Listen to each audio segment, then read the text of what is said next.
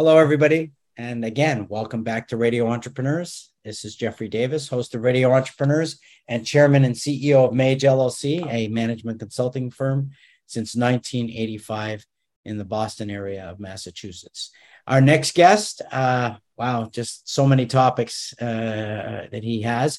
TJ Winnick, Senior Vice President, Issues Management, the Issues Management Group, and also author. I'll let him tell you about our book later on. But he's going to talk about crisis practices. Welcome, TJ. Thanks, Jeffrey. Thanks for having me. Thank you very much. Why don't you first tell us about your background and the practice that you work with? Absolutely. So I work for a firm called Issues Management Group. We are a strategic communications, public affairs, and digital firm based in Boston. We do have an office in New York. Our teams work across sectors, but really specialize in raising the profiles and managing the reputations of clients in healthcare, real estate, corporate, mission-focused, professional services, education, and cannabis. We have a robust lobbying practice as well. A lot of our work is guiding clients through complex, highly leveraged situations. We like to say that we operate at the intersection of business and public policy. And then crisis communications and issues management, which is the practice that I lead, is really a core competency for our firm, which we've been doing for at least a couple of decades now. And we work with clients everywhere along the crisis spectrum. We work with forward-thinking companies that want to build a written crisis communications plan. They want to train for the inevitable. And then on the opposite side, we have calls from companies who say, there's a reporter on my front step, what do we do?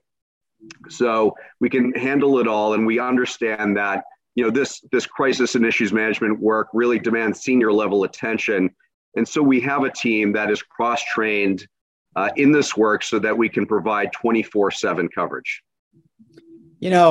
As my head is spinning as you're talking, and I think about the crisis communication plans, food industry, anything consumable, pharmaceutical, environmental, hard to believe for me that any company that is not susceptible to issues with OSHA in any way or anyone would not have a crisis communication plan in place in the event that something would happen that they wouldn't know exactly what to do. Would you agree with that?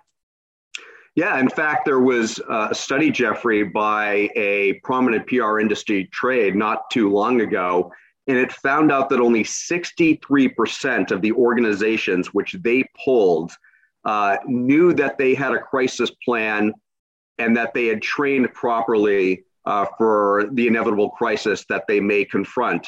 The other percentages were a breakdown of people who thought they had a crisis plan, knew there was one, but had never done any training or hadn't read it.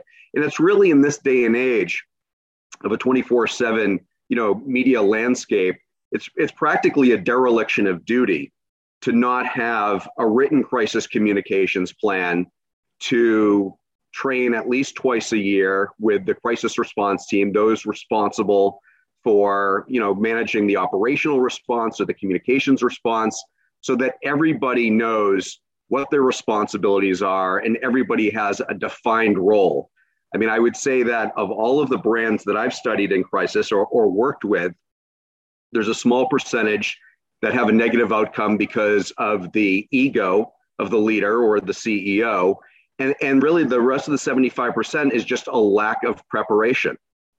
They don't have ready to go template statements for certain scenarios where they could have. And so then in the middle of a crisis, when it's stressful, when there may be, an emotional situation, the brand is then expected to, facilitate a, adequate and efficient response, which can be really difficult, especially when you're thinking about communications and you're also thinking about, more importantly, are there lives that need to be saved?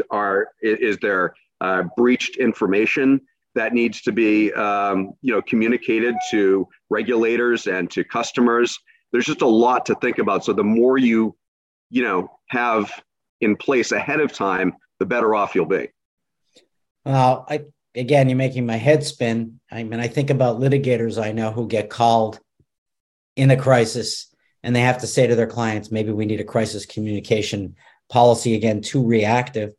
And then I think about that research thing that you mentioned up front. There probably is this research, but I haven't seen it. Love to see it, of companies who have reacted to crisis that had a communication plan in place prior, and then companies that reacted to a crisis that didn't have a plan in place.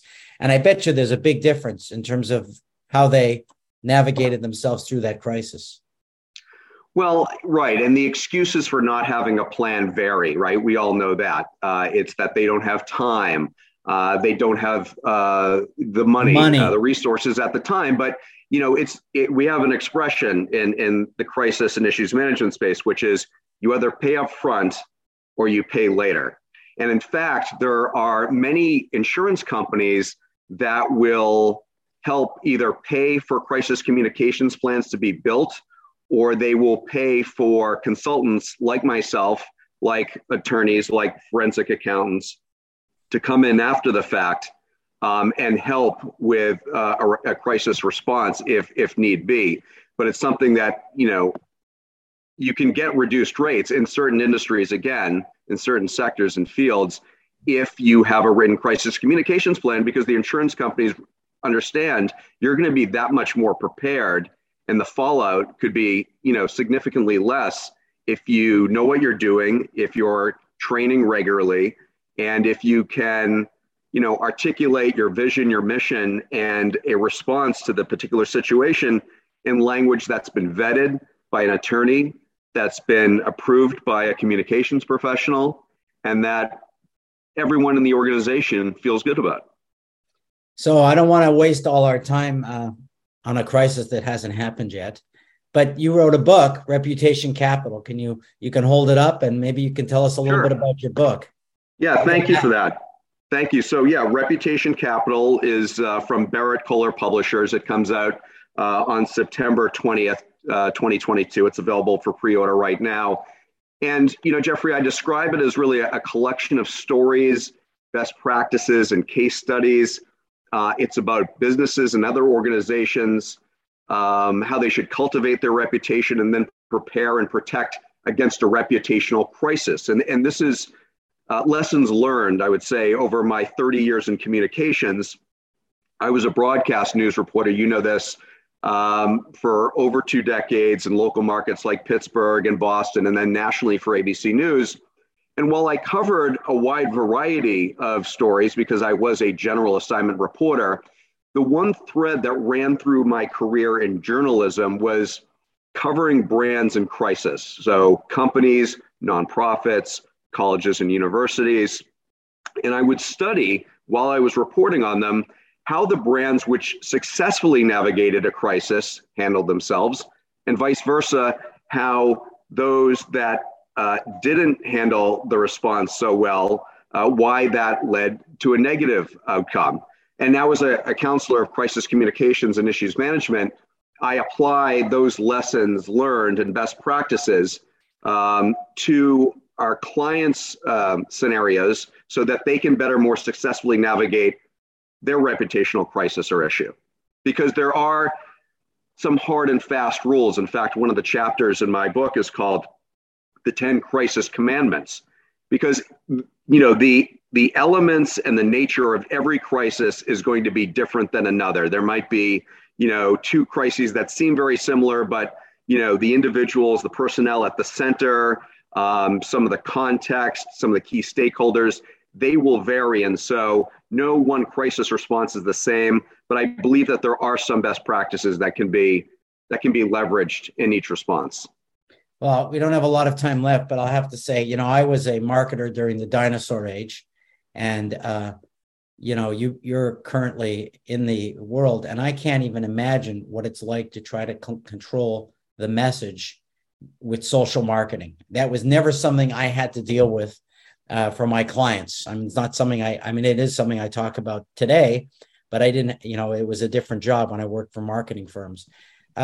Is there, just watching stuff that happened yesterday, bills passing, FBI at the president's house. It's unbelievable. As I opened up my browser today, all the different social, messaging going on from people who are not experts How do you weed through some of that stuff? Well, I think you're touching on a couple of different elements, which I do address in the book. And one is, should a private company feel like they need to comment on social or political issues? And I think that the answer is no, they don't have to. Correct. But there are some issues. I'm thinking about George Floyd's murder. I'm thinking certainly about COVID and the restrictions that CEOs will have to speak up in some way about what it is their organization stands for vis-a-vis those topics, and it's because their key stakeholders demand it of them. And so I wouldn't expect any CEO to be talking about the warrant served at Mar-a-Lago, but I do think it gets to a point which is, what is the threshold for when private companies need to comment about social issues? And I think that all comes down to, listening to your employees, listening to your customers, your suppliers, your entire ecosystem, and then trying to surmise what it is they need to hear from you. The voices on social media tend to be the most extreme. And there are ways to measure sentiment on social media so that you can determine if your brand is called out, that you can then determine, are we in a brewing crisis? Is this something that's going to blow over, right, in 48 hours? Or is this something that's going to stick with us until either there's an explanation, an apology is issued if warranted? And so is the conversation on social media trending? Is it, heading up? Is it heading down? Is it plateaued? All of those things can help you decide whether or not you should be talking about, these issues or not. I think that's a tough one. As a management consultant working with leadership inside the organization on a continuous basis, that intersection of business and public value systems, I think, is tough.